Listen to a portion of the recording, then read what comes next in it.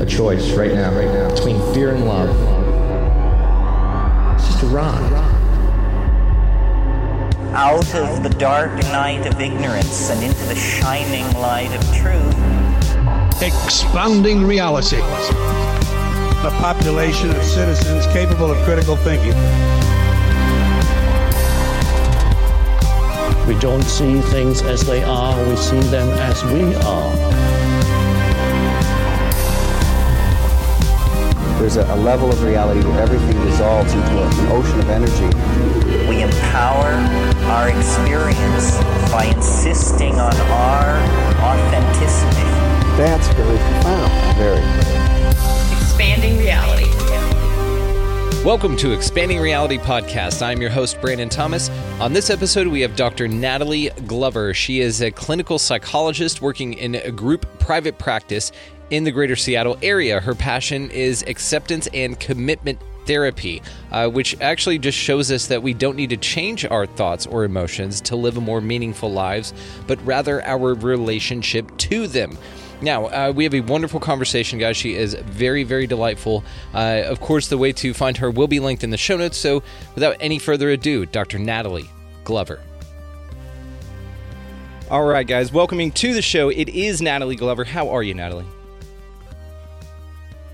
I'm doing well. Thanks for having me on. Yeah, no, this is going to be a lot of fun. So you are a psychologist. So is it Dr. Glover? Should we do that? It is doctor, but I just prefer Natalie. Okay, Natalie it is. I just want to be respectful here. So, Natalie, just for my audience that isn't too familiar with you, if you don't mind, just tell us just a little bit about yourself. Yeah. So I live in Seattle. I work at a group private practice. I'm a clinical psychologist. So I work with people with a range of kind of issues, depression and anxiety. Also just kind of more circumstantial stuff. I really enjoy my work. When I'm not working, I like to draw, distance run, hang out with my partner and two cats. From North Carolina originally, but I've been in the Pacific Northwest for about 6 years. Very cool. And I wore my Seattle shirt just for you. My dad and brothers, we all live in Texas here, but we traveled up to, my dad does some business in Washington. And so we traveled up there and we did a big fly fishing trip on the Yakima River. And we went to Seattle for one day and then we hiked Mount Rainier. That was really cool. Beautiful state. You guys are doing a good job out there. Yeah. So I wore my Seattle shirt just for you because I knew you were in Seattle. So let me ask you, what got you into psychology as a profession, as an occupation? Sure. Yeah. So I'm very type A. So I was in high school when I decided on my career. It was kind of a work in progress the way I arrived at psychology. So because I do really enjoy art. My first thought was being an illustrator, but I wanted something that was a little bit more financially secure. And so that kind of morphed into graphic design. And then I realized that I wanted to do something that was a little bit more interpersonal, working one-on-one with people, as opposed to learning so much of the kind of the technology side of things. And so that evolved into art therapy. And then the more I learned about art therapy, the more it sounded a little bit too narrowly focused, just kind of a niche that I wasn't necessarily looking to sort of devote my life's work to. And so I thought, well, maybe we'll just drop the art part and do that kind of as a hobby. And that kind of left me with psychology. It worked out pretty well because I was never too good at math and science. And so I figured I could kind of skate through undergrad, which I did, and then kind of put in the work on the back end with a PhD. And so that plan worked out. Perfect. I feel like it was a really good choice. Yeah. And no regrets, huh? You just enjoy it? Mm-hmm. Okay, perfect. Well, what do you normally like to draw? Are you landscapes? Are you cartoonists? Are you, animals? What do you like to draw normally? My favorite thing to draw is portraits, just black and white with pencil. And so I do a lot of those as gifts. And then also a smattering of other stuff. So some landscape, some abstract, Occasionally I'll commission a piece or have someone commission a piece for me. A lot of gifts and birthdays and things, but I'd say portraiture is my main passion. So the hardest thing possible, drawing people. Okay, good deal. I've heard from other artists. I've never had anyone sit for me. I draw them from photographs, so that makes it a little easier. I kind of cheat and grid it out, and it's a lot of math in the beginning before it starts to take shape. Interesting. I love art. I've got an affinity for it, but no talent. So I'm very interested in it. So it's always cool to talk to somebody that can be artistic in that way. So let me talk to you about the acceptance and compassion therapy that you do. Why specifically that ACT do you focus on? Yeah, so acceptance and commitment therapy, we just call it ACT. I kind of stumbled upon ACT in graduate school. So in graduate school, they were training us under the CBT, cognitive behavioral modality.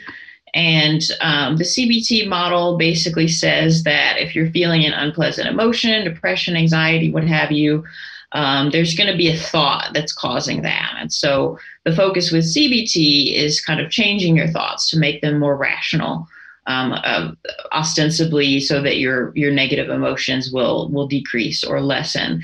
But what I started to notice with several of my clients, and I would also put myself in this category, is that CBT doesn't always work because I'd say our rational mind and emotional minds don't always align. And so, you can get really good at identifying, oh, yeah, I know I'm being too hard on myself. I know I'm jumping to conclusions. I know I'm catastrophizing. I know that person who isn't texting me back is probably just busy and that they probably don't hate me. But it didn't really take away the negative emotion. And I heard a lot of other people kind of express the same sentiment as well, is that they had a feeling that their thoughts were irrational. They knew they couldn't prove them, but that knowledge alone didn't make them feel better. And so I realized that I liked the ACT model a lot better. Under the ACT model, we don't have any control over our thoughts. They just kind of show up, right? We can obviously choose to plan or daydream, but in terms of our day-to-day experience, our thoughts are just kind of coming at us. We can't choose to ban certain thoughts. Emotions are the same way. We can't just snap our fingers and feel happy if we're sad. And so really the only thing that we can control, with the exception of when we're asleep or maybe a little too inebriated, is our behavior. And so when it comes to behavior, we kind of have two choices. We can do what's in line with our values, which is basically our chosen ways of being in life, loving, compassionate, punctual, hardworking, open-minded, what have you. Or alternatively, we could live for avoidance. And avoidance is a term that we use, experiential avoidance, for any attempt to control or fix or manage or distract ourselves from those pesky, unwanted thoughts and emotions that we don't like. And so instead of trying to change our thoughts in order to feel better, in ACT, we learn to develop a different relationship with our thoughts in order to get better at feeling. And so let's say I was having a thought that I was worthless. A CBT therapist might be challenging that thought. Like, really? Because there are a lot of people in your life who care about you. You've done a lot of cool things. The ACT therapist wouldn't do that. They're not going to be challenging thoughts, because it turns out the more you struggle with thoughts, generally the worse they tend to get. It's kind of like quicksand. And so the ACT therapist is going to say, oh, that's interesting. You're having the thought that you're worthless. Well, how old is that thought? Whoa, how does your body feel when you think that thought? Who might have taught you to think that thought? And it's this process of realizing, oh, I'm not really reacting to reality so much as I'm reacting to my own interpretation of it. And sometimes that's enough freedom for us to kind of rest easy and realize, okay, I can't control these emotions in the moment, but they're not really based in anything real. And so my work is actually kind of a mashup of ACT and CBT. I still do think CBT has its place, and I'll certainly challenge certain kind of distorted thinking. But I like ACT much more because it does give you more control. It really focuses on are you living the way you want to be living, as opposed to are you feeling the way you want to be feeling. And a lot of people say, well, wait a second, is she just telling me that I'm always going to be depressed, I'm always going to be anxious, and that I just have to accept that and live my values? Well, not quite. The more you focus on living well instead of feeling good, the happier you tend to be over time. And so ACT does work in terms of decreasing negative emotions. That just can't be the goal. So there's an old band, or a band from the 90s called Soul Coughing. Have you ever heard of them? Okay, most people haven't, so don't worry about it. But in a line from one of their songs, I think it's Idiot Kings, it's, I snuffed the thought before it stiff became insistent. Now, what I've found in talking to several people in this profession, as well as just in my daily life and reading a bunch of books on similar subjects, self-help and thought recognition and thought pattern recognition, I've found that those thoughts, when you are able to pay attention to them and you kind of snuff it out before it becomes, like you said, an echo chamber, because yes, it will spiral out of control. And the more you focus on something to not focus on it, the more you're actually focusing on it. And then it builds into this crazy thing. So I recently had a gentleman on named Mel Schwartz. He wrote The Possibility Principle. Have you ever heard of this guy or that book? Okay, cool. Awesome guy. Now, he's a psychologist as well. He does basically marriage counseling. He has a podcast called The Possibility Podcast. His book, though, The Possibility Principle, is simply about thought recognition on a quantum level. So he's not a scientist per se, and the way that he explains it is he's very familiar with the principles, but he doesn't do the math, which is fine. You could still grasp a lot of the concepts just based on principles alone, like the interconnective nature of everything, like we're all one kind of the idea, right? So what's interesting about how that pertains to thoughts, and he's got a bunch of exercises about how to anticipate negative thoughts and behaviors before they occur. And in his way of doing it, he's been practiced at that for quite a while. He's able to help his clients kind of catch thoughts and then alter them as they appear, even sometimes before they appear. And it has to do with just paying attention to the way that your mind works, the way that you receive new information, the way that you feel about how you interact in your environment and your worth and your place in it.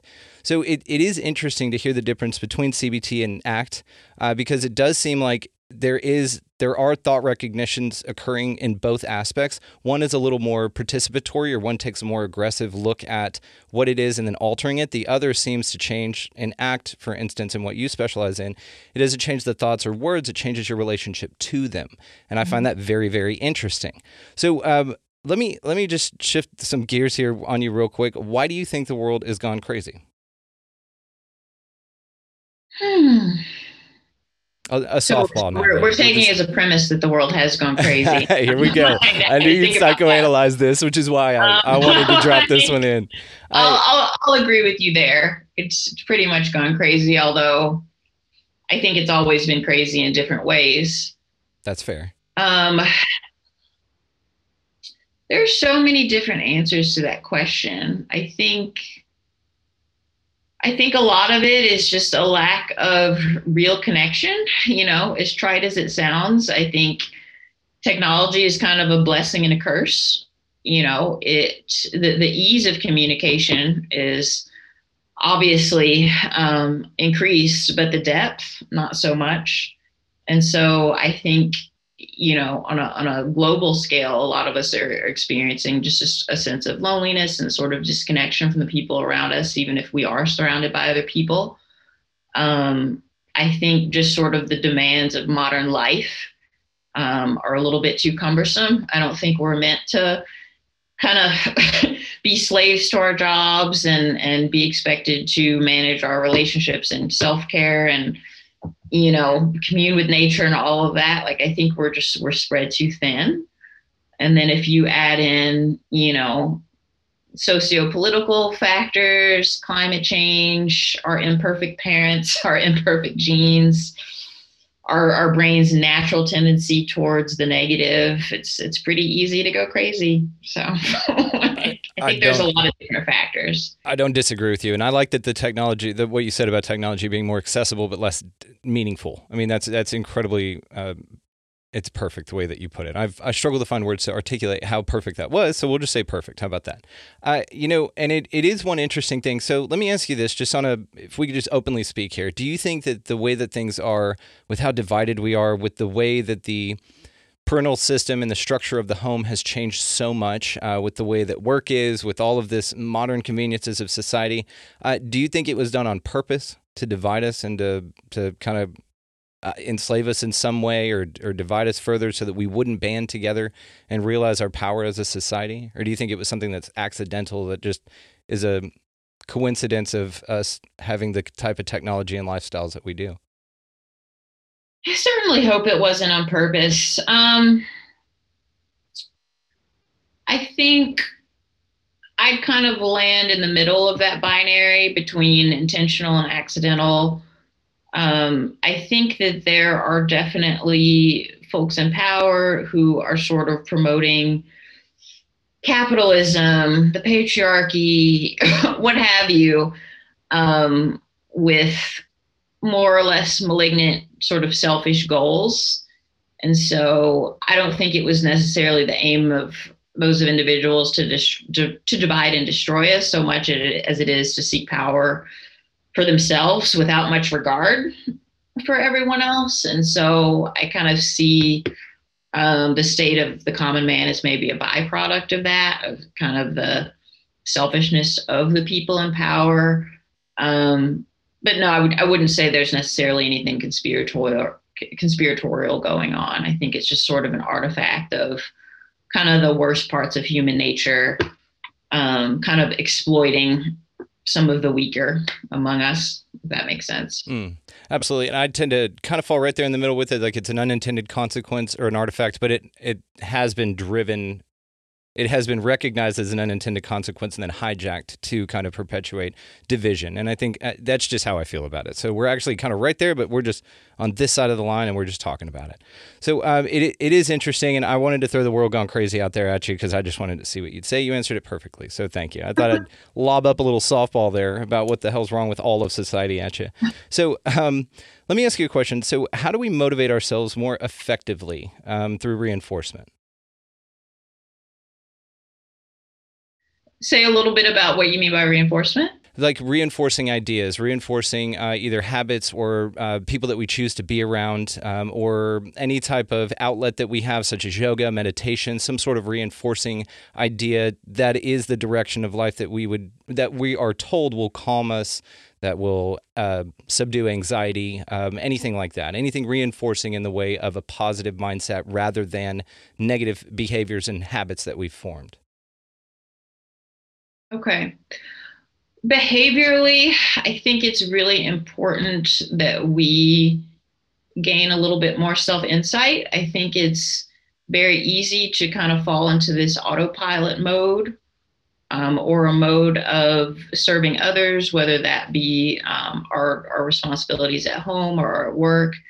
I hear from a lot of my clients that they don't quite know who they are because they're so used to working for others or pleasing others that they don't have the time or the energy to really figure out who they are or what they want. And so I think carving out time for just solitude and self-reflection is really important. Anything that allows us to get a little bit of distance from our thoughts and be able to look at them a little bit more objectively, I think is important. And that's where the meditation and the yoga, the journaling, therapy, all of that comes in. On a little bit deeper level, I think it's important that we all establish a purpose in life. I don't believe that there's any one purpose for any one person. I'm a former Christian. I used to be very steeped in that ideology. I'm agnostic now, and I certainly have a respect for most religions. But nowadays, I kind of think it's up to us to decide what the meaning of life is, and that can change from hour to hour or day to day. But kind of getting back to that notion of core values, what do I want my life to be about? And that for some, that could be raising a family. For others, that could be creating some new technology or innovation to better society.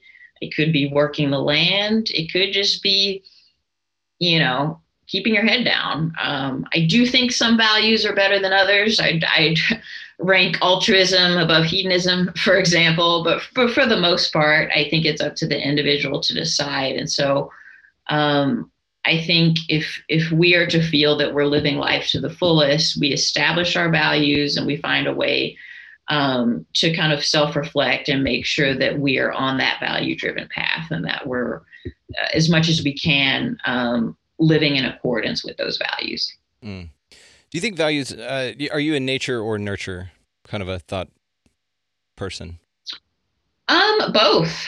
Okay. Really? I mean, personality, I think, is a little bit more genetic than we tend to realize. But there are definitely environmental factors that can turn certain genes on and off and kind of influence that Plinko chip to kind of go in different directions. And so I don't know that it's quite 50-50. I think I might be a little bit more on the nature side, but nurture, especially when it comes to deep trauma, kind of systemic issues, things like that can definitely have an impact on us as well. So I'd say, actually, I'd probably say it kind of varies from individual to individual, whether nature and nurture played a greater role in sort of the traits that they manifest. I think that's a wonderful answer. All right, another softball. You ready? Sure. What is the key to solving life's problems?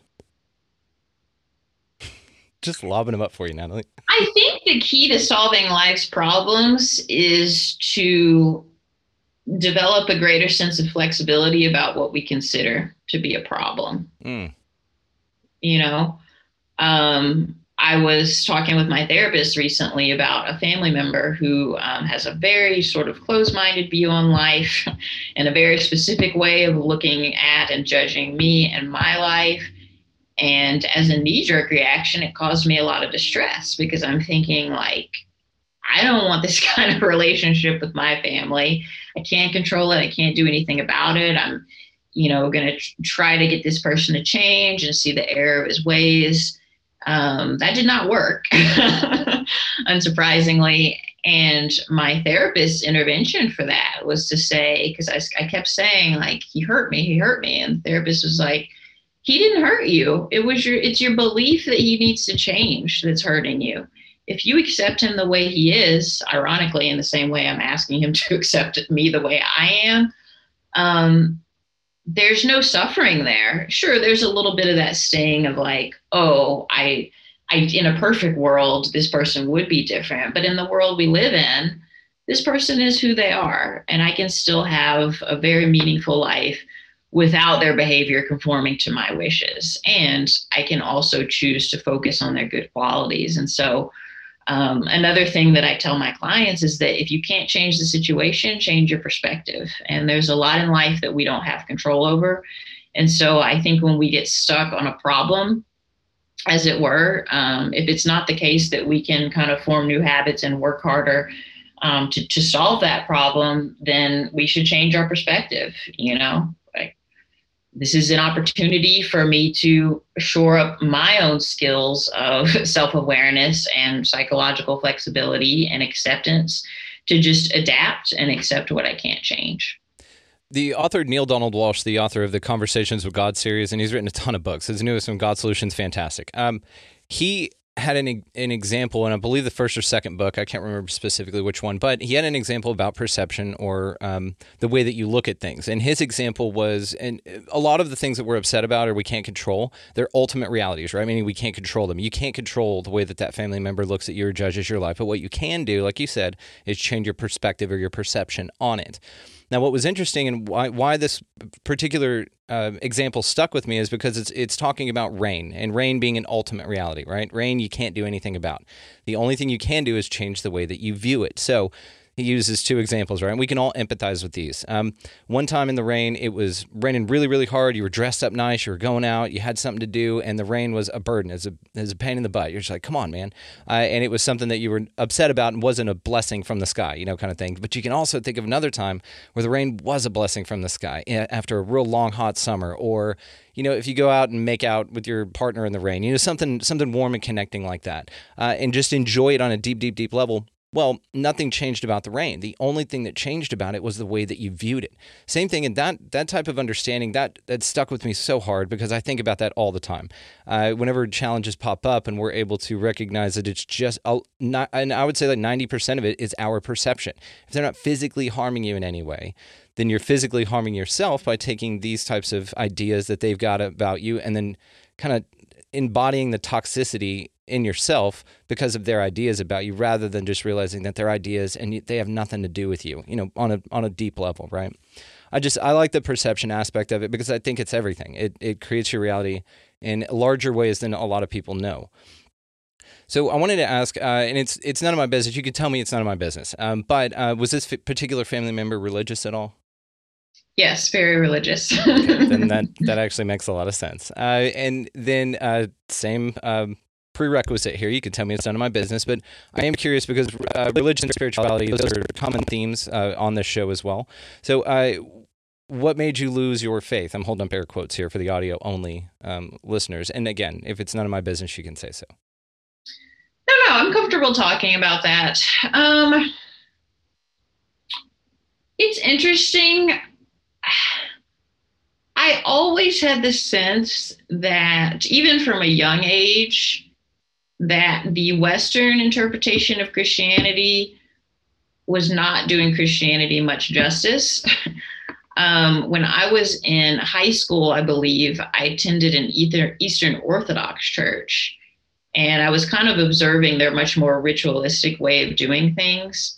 And the friend that I had gone with had kind of explained that, like with these kind of Western versions of Christianity, you guys really think you've have God all figured out. You write books about God and his will and what he wants for you. And we see God as much more mysterious, as more of an enigma. And so I think I started to realize more and more that Christianity was becoming kind of warped and bastardized. And, there would be a passage and I'd look up the Greek and the Hebrew and I would study it and I'd be like, this really doesn't mean what your average small town pastor is telling you that it means. And I would have debates with family members about, do you really think the earth was created in 7 days? The sun wasn't created until the third day. So why are we measuring days by the sun? Who's to say, and so I was always a little bit more of an intellectual thinker around those things. And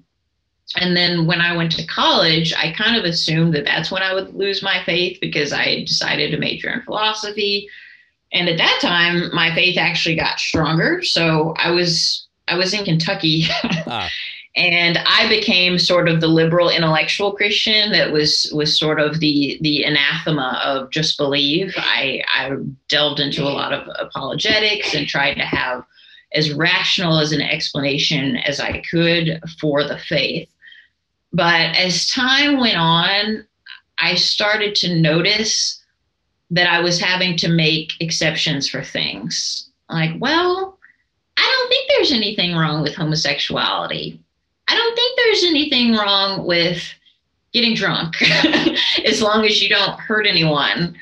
I don't think there's anything wrong with cohabitating with a committed partner. And so I was realizing that not only were there all these sort of doctrinal points that I disagreed with, but I thought about the world at large, and I was well aware that had I been raised in a different culture and a different faith, I would be just as ardent about that faith as I was about Christianity. And that seemed very arbitrary.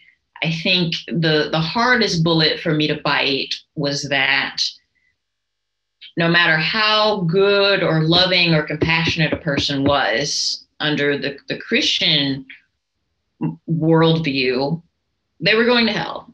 It didn't matter because it's not about what you do, right? It's about your faith in Christ. And to me, that just seemed way too narrow-minded. And so I didn't so much as experience this as a choice to leave the faith, but I think over time, I just realized like I can't make all of these excuses anymore. I can't try to cherry pick and come up with verses to say, well, if you're in the jungle and you've never heard the gospel, God's going to judge you by your heart. But if you're in America and you've been browbeat with the gospel, there's no excuse. It just didn't make sense to me. And so I do think it's really important to remain open-minded. And so I wouldn't say that I believe that Christianity is false per se. It's just kind of a question mark in my mind. And I'm actually content there. I know that was probably a longer answer than you wanted, but my reason got the best of me. It's the easiest way I can say that. It was a perfect answer. It was articulated perfectly, and it was the perfect amount of time, and you nailed it. Yeah, no, it was wonderful and wonderfully said. I definitely agree with you. There was a lot of holes poked in the idea because I was raised Baptist. My folks very, very much still religious. I'm very upset that I am not, and that's okay. We just have different paths. But I'm just like you. People should be able to do whatever the hell they want, as long as they're not hurting anybody else, and that is another thing. My mom, God love her, she always says that's so dangerous that people just have a live and let live attitude. I'm like, what the hell's wrong with a live and let live attitude? Like, that seems to be like the best possible thing, right? In my mind, anyway. And yeah, to your Bible verse thing, that was pretty interesting because growing up and my youth pastor, he said one time, and I just remember this, it just stuck out, that the Bible is the one book that never contradicts itself. And so I started digging into that, and it turns out that is not true at all. It contradicts the hell out of itself constantly. It very much does. Yeah. And even the people that believe in the faith, right? Because there was a thing that I think eating shellfish is in the Bible 8 times, but there's only 2 things about homosexuality. And actually, the word homosexual in the new version of it is actually a substitute out from the old Hebrew meaning pedophile. So actually, it's not even the same word. God actually doesn't have a problem with live and let live. It's all you people out there eating shrimp cocktails that he's got a problem with, but still, Christians will serve them at mass gatherings and things like that. So like you said, they also will cherry pick. And I'm not here bashing Christianity, guys. If you're good to each other, just go for it. I think that it has a certain community value, or it has up to this point. I think we're a little bit too enlightened now to kind of keep going with that. But again, it's not up to me. Live and let live. You guys go nuts if you want to. And I do like the Bible verse about let there be light. And then the sun didn't happen until the 3rd day. So what was he using for light? Like, did he have one of those shop lights that he just put up, let there be light, and then created the sun like 3 days later? I don't know. Anyway, it's just a silly perspective.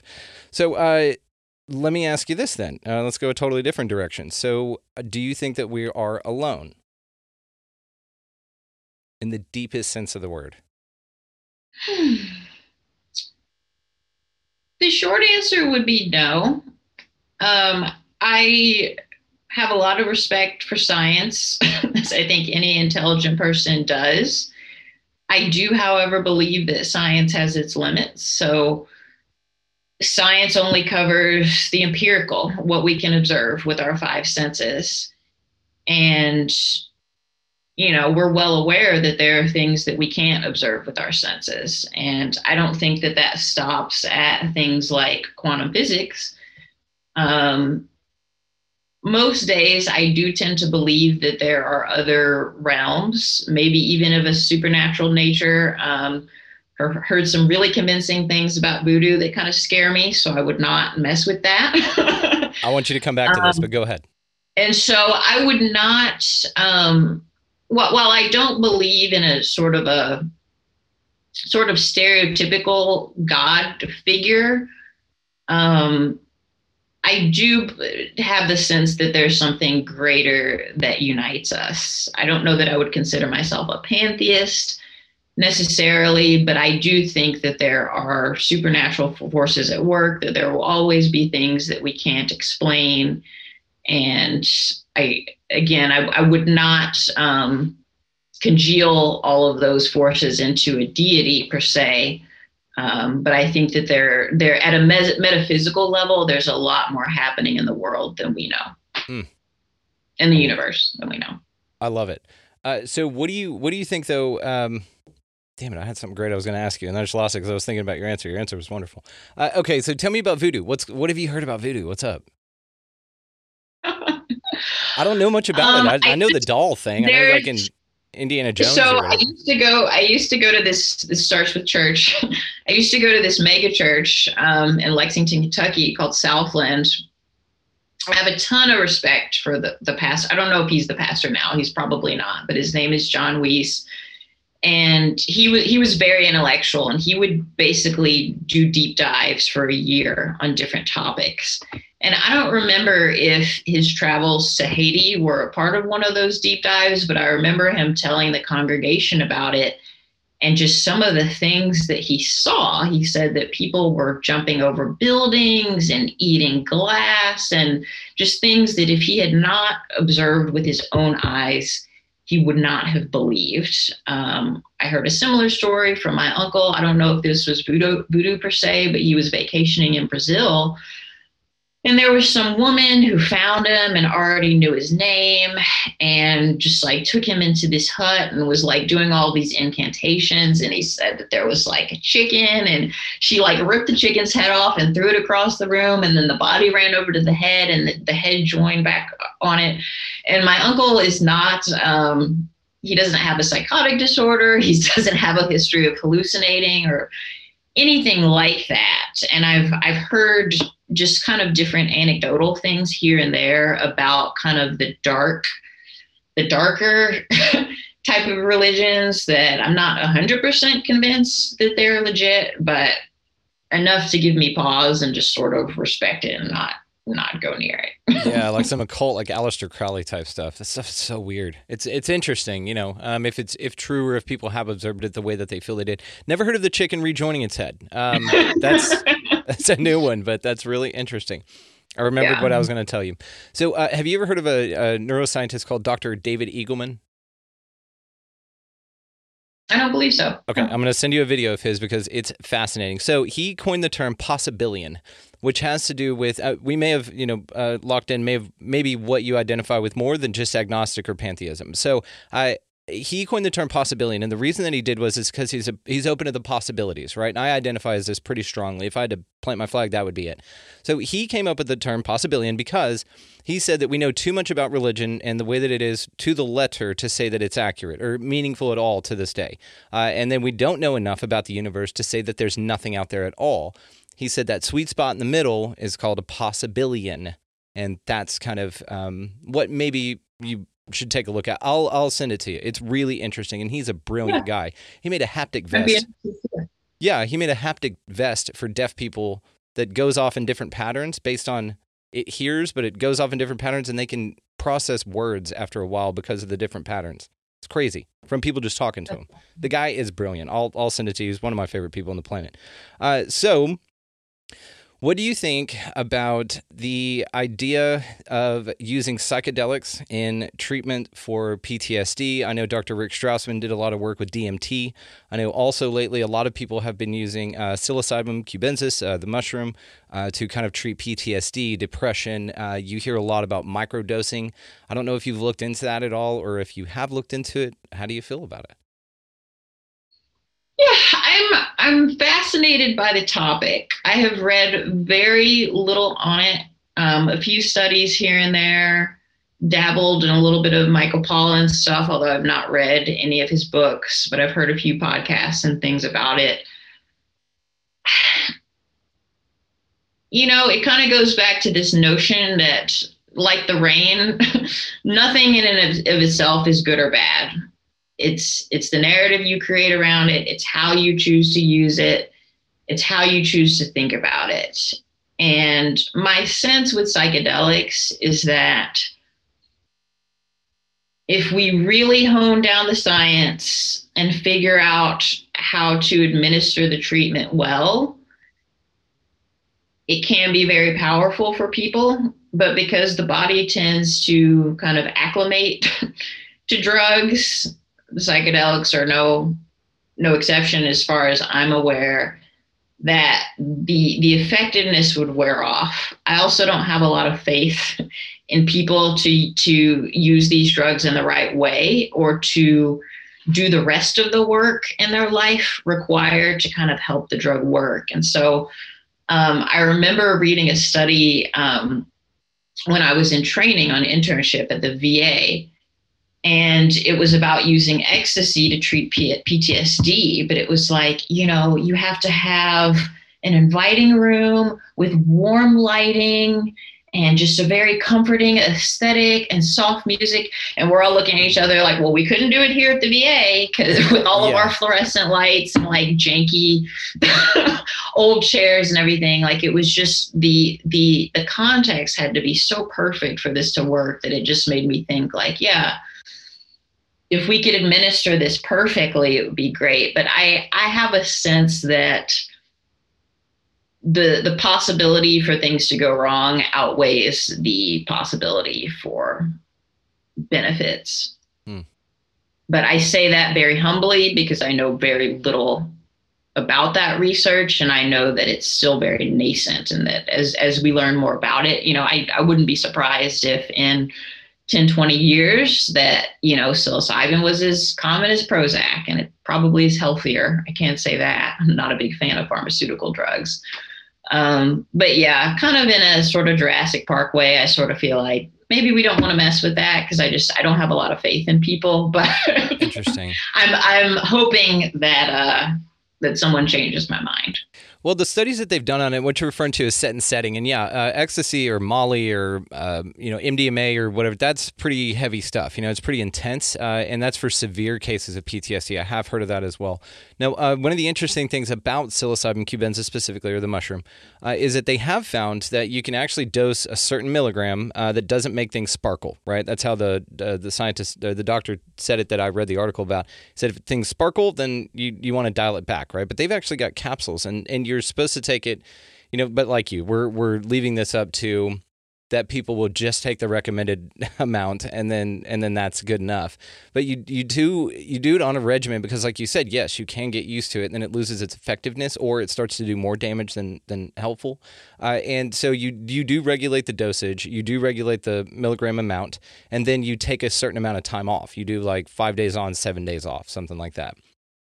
But the studies that have come back have been fantastic, of mushrooms specifically.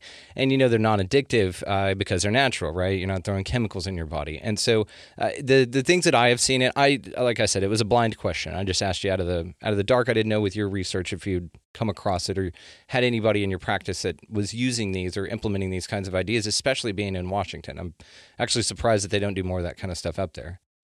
Yeah, there's been talk of it, but I don't know anyone.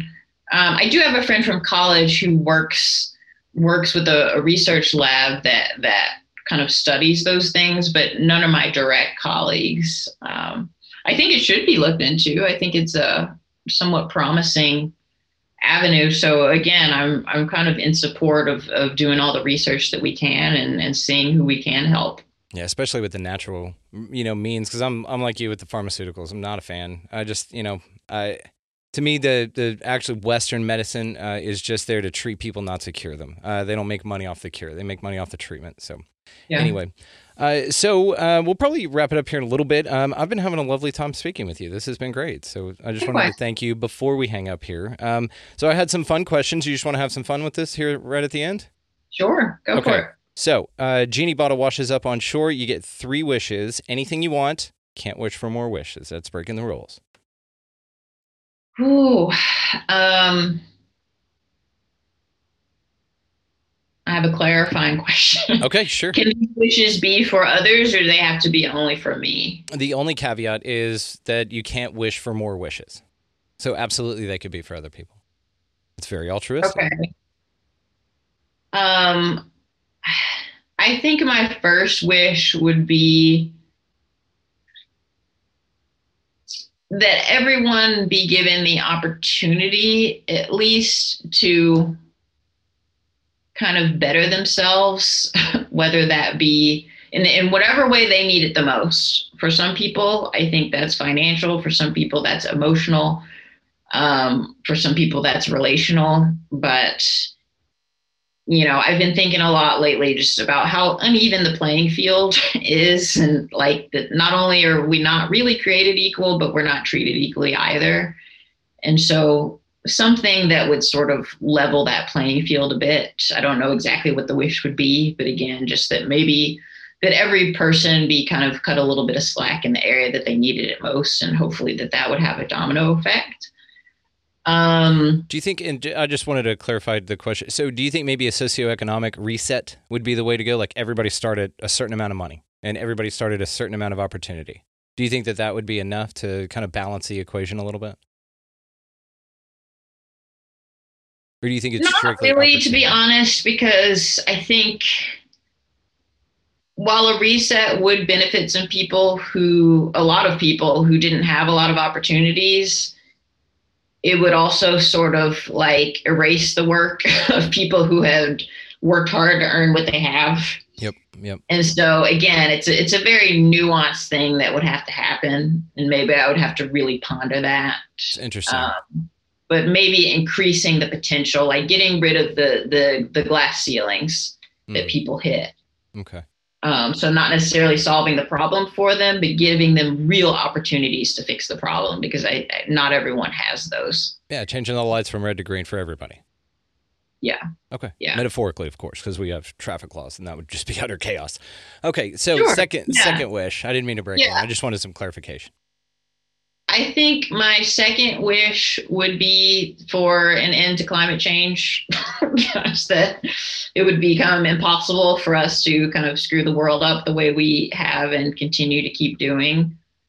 And my third wish, I think it's a toss-up between ending animal cruelty and getting my parents to treat me well before they die. I'll go with the animal cruelty one. My parents are old. I don't know your parents, but the joke I would make would be the animal cruelty one seems a little bit more attainable, right? Yeah. Probably. Getting all animal cruelty around the world, right? These are my answers on the fly on a podcast. I'd probably be a lot more selfish in the moment. So. Well, what I like about this, and this just it's just a way to have some fun with this, because it really, I think, doesn't give you time to prepare to think about this stuff. It's more of a, I don't know, because if you had time to prepare, of course we could give more calculated and more thoughtful answers to it. But I like the on the fly stuff, and we don't judge here. You know, those were perfect answers because they were real. They were what you really think. Okay, so if you could delete anything from the world, remove it completely as if it never existed, what would that be?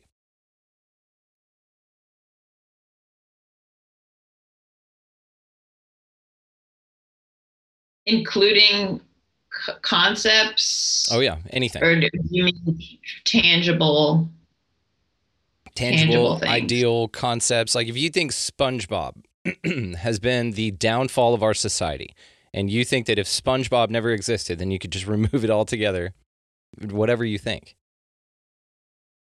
I think it would be ego, honestly. Like, I think, there's so much pseudopsychology, and especially like in Instagram culture and all of that around self-esteem and loving yourself. And it all sounds very nice on the face of it, but it's all ego. One of my favorite quotes is from the founder of Headspace. So he trained as a monk. His name's Andy Puddicombe. And he says, whether we think we're the best in the world or the worst in the world, it's all ego. There's no objectivity or truth to that. And I feel as though if we weren't so tied to this notion of what will people think of me? Do they think I'm not good enough? Who does she think she is? Is she unworthy? Is she unlovable? Is she this? Is she that? Who's judging me? What do I need to be better than the Joneses? Do I need this? I think that would solve so much in terms of pride and materialism and selfishness and violence. If we could just actually experience ourselves as one, because we are, but it really doesn't feel like that most of the time. Yeah. Which we'd probably feel that way if we were all on mushrooms all the time. So you beat me to it. I was waiting. Yeah. That's common threads running through all of this. They're not lost on me, but yeah, I think ego is the ultimate downfall. And I think Christianity would say that too. It's not so much God versus evil, but God versus self.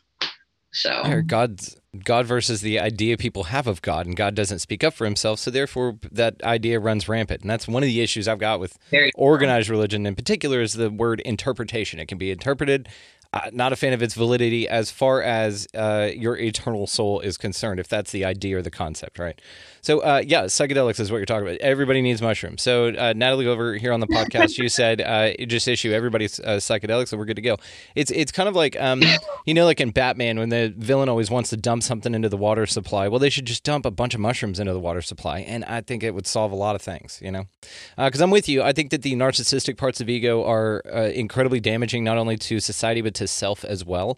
The advantageous parts of ego, and it's that double-edged sword, it's that two sides of the same coin thing, are survival and, being able to get the hell away from a wolf that's charging you, those kind of things, self-preservation, right? In a strictly pure, raw, primitive sort of a state, ego is beneficial. But yes, given a soft society, given running water and shoes, on your feet and the ability to take 1,000 pictures of yourself to find the perfect one.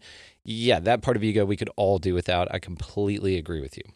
Indeed. Yeah. Okay. So you could have dinner with anybody, time, distance, language does not matter. Anybody in history. Well, who would you like to sit down for an evening meal with? 3 or lunch, whatever you prefer. Oh, God. I have no idea.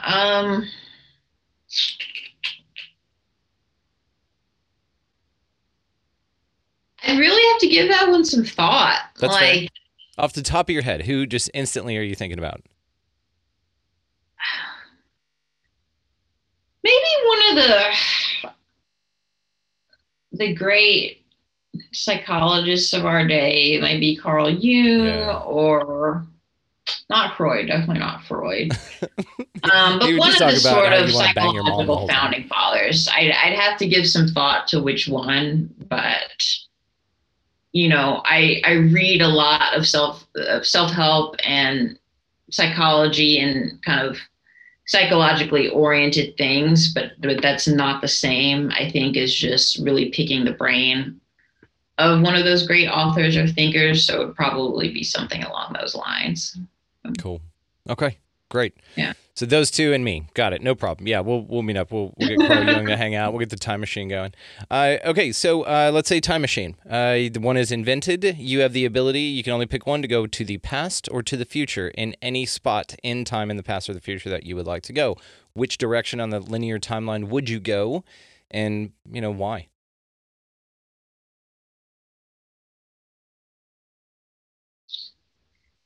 The first answer that comes to mind, this one probably is a little bit selfish. I'd probably go to the end of my life, sort of deathbed scenario, assuming that I die on a deathbed, which is a big assumption. But I'd probably just look to see if I had any regrets, and then take what I've learned and do the things that I ended up regretting not doing. It's a great answer. That's my selfish answer. My altruistic answer would probably be different, but okay, I'd have to really sit down and think about how, the repercussions of that. Yeah. Yeah. So. Okay, then. Yeah, but probably future. I don't think I'd go to the past. It would definitely be future. Okay, like to go see the dinosaurs or something like that. No, not interested. Okay, cool. Seeing Jurassic Park didn't end well. Forget it. They had their shot, right? Yeah. Okay, then to that point, I've never asked anybody this question, but if you could know how and when you die, would you do it?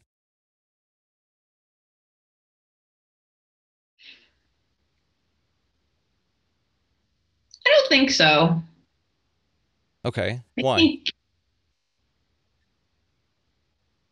I think I would be too focused on it. And I'm already an overthinker. And so I think that it would make me just a little bit too analytical. I'd probably also, depending on when and how it happened, feel some sort of moral pressure to tell the people in my life, which I think then would cause them a lot of distress. And I don't see anything good coming out of that. So I would rather not know. I think one of the things that makes life most meaningful, obviously, is our mortality. But I think the knowledge that we could die any day makes us live with a lot more urgency. And I think that's part of what drives my living life to the fullest is that, I'm not necessarily going to live into my 80s or 90s. And let's say that crystal ball said, my grandmother's 103, you're going to live to be 104. Like, I might just kick back and take it a little bit too easy.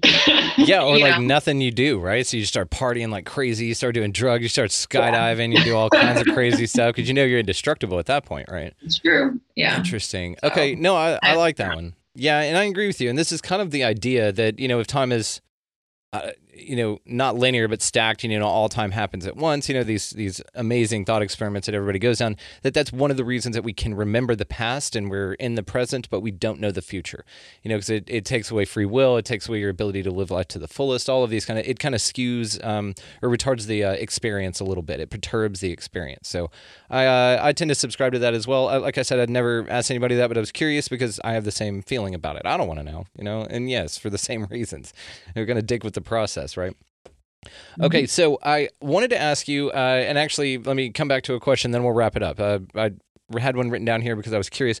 Do you work with relationships at all, like people's relationships to other people in a romantic sense, or is it strictly focused on the individual? I do. I don't do couples therapy per se. I dabbled in that in graduate school, but I kind of found that I generally sided with one person and it was obvious. It's not supposed to be so obvious in couples therapy. But that being said, it is common that I will allow an individual client to bring their spouse or partner in for 3 or 4 sessions, give or take, just to kind of work on the relationship. And in those cases, I'm generally serving as kind of a mediator, to kind of try to cultivate greater communication, understanding within that relationship. Okay. One of the reasons I was asking is because how do you think that online dating has affected the longevity of relationships, or has it affected the longevity of relationships? Do you find that it's just as natural or just as fulfilling as, like my wife and I, we met just out in the wild, right? We just met out in the wild, like the old school, how you do it. I don't know, because all the swiping and stuff, and thank God, and we talk about this too. We've been married, it'll be 7 years this year. I've been together like 12, but we, thank God, got together before all the dating app stuff was a thing. Like, we didn't have to go through that, so we're grateful for that. I didn't know if any of your clients or patients in particular had mentioned, if you've been able to associate the ones that have gone the dating app route, if they've had more of a challenge than people who have gone just the found it in the wild route, or if they go through partners a little bit quicker, if they're less, I don't want to say committed, but if they're less, they find the relationships less valuable because they were so easily obtained, if that makes sense. Right. Yeah, I think online dating is one of those things, again, contextually, that can be the greatest blessing or the greatest curse. I experienced it as a blessing. So I met my partner, who is a life partner at this point. We're not married yet, but we will be. I met him on Bumble after 4 years of swiping. And that was a very maddening process, but it was also a very meaningful process. And I met a handful of really good people, a few of whom I'm still good friends with today. And so I really don't have any regrets where that's concerned. And so I think the best way for me to answer this question, I guess, is just in terms of pros and cons. And so I think one of the pros of online dating is that it allows you to meet people that you would have never run into otherwise. Like my partner and I moved to Seattle around the same time, but like, we never ran into each other. We probably never would have if not for these apps. And I think most of us geographically just kind of have a certain route that we take through life, and we don't deviate very much from that. And so I like it because it opens up this kind of world of possibility for us. The cons, as I think you were kind of alluding to, is that it does kind of commodify people a little bit too much. And because there are so many people available to us, I think it makes us try a little bit less hard. And I've heard from a couple of friends and clients that the online dating climate is getting worse and worse. Just this sort of ratio of like DTF versus I'm looking for a long-term committed relationship is starting to get more and more skewed, unfortunately. And I don't know that I would blame online dating as the true culprit for that, the same way I wouldn't really blame social media as a culprit for anything. I think these things are more just tools that kind of sharpen the best and worst parts of us. And so I would really say, like, in terms of the longevity of relationships, I don't think that there's one answer to that. I think it depends on whose hands that dating app is in. You know, there are people who meet their lifelong committed partners on dating apps that they would have never found otherwise. And there are people who just swipe for an ego boost and just, you know, recycle people or just kind of discard them. And so, you know, overall, I'm inclined to believe that maybe they're doing more harm than good, but there's also no way to quantify that. So it's super complicated. I don't know that I'd say it has any direct effect on the longevity of relationships, though, because I think it comes down to the person and how they view relationships. I think we do give up too easily. We throw in the towel. I think a lot of that is due to our expectations about relationships. My partner is going to make me happy at all times, and this is going to be wonderful, and the oxytocin is just going to be flowing, and the new relationship energy. No. And a lot of people, I think, they reach a point where they're bored or they hit a rough patch, and they think, oh, it's time for a breakup or divorce, when a lot of times it's like, no, like, look, you know, try a little harder to make your own life meaningful. Your partner's not the problem. You know, this isn't supposed to be exciting all the time. And so I think it's more about the person than the app. Completely agree. I think it is more of a subjective type of an operation as well. I completely agree. I just wanted to know your thoughts on that because I tend to think that soulmates, if you want to believe in this cosmic thing, then soulmates meet whether they're meant to meet or not, and soulmates if they facilitated that through an app or the old school way of, you know, sweaty palms walking up to somebody for the first time, you know, and attained it that way.